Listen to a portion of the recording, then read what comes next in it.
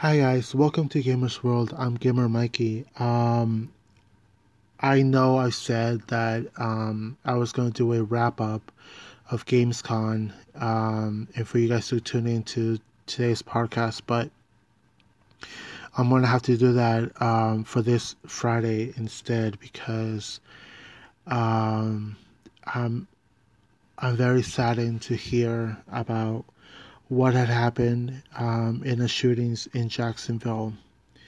About 9 people were suffer from gunshot wounds, and 2 people got injured trying to escape.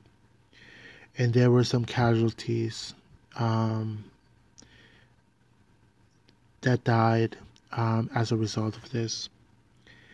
And the suspect is reported dead at the scene. Um, to all the listeners out there in Jacksonville, my heart is with you. To the victims, their families, and their friends. And I stand with you guys. And so I want to give a moment of silence to those that passed.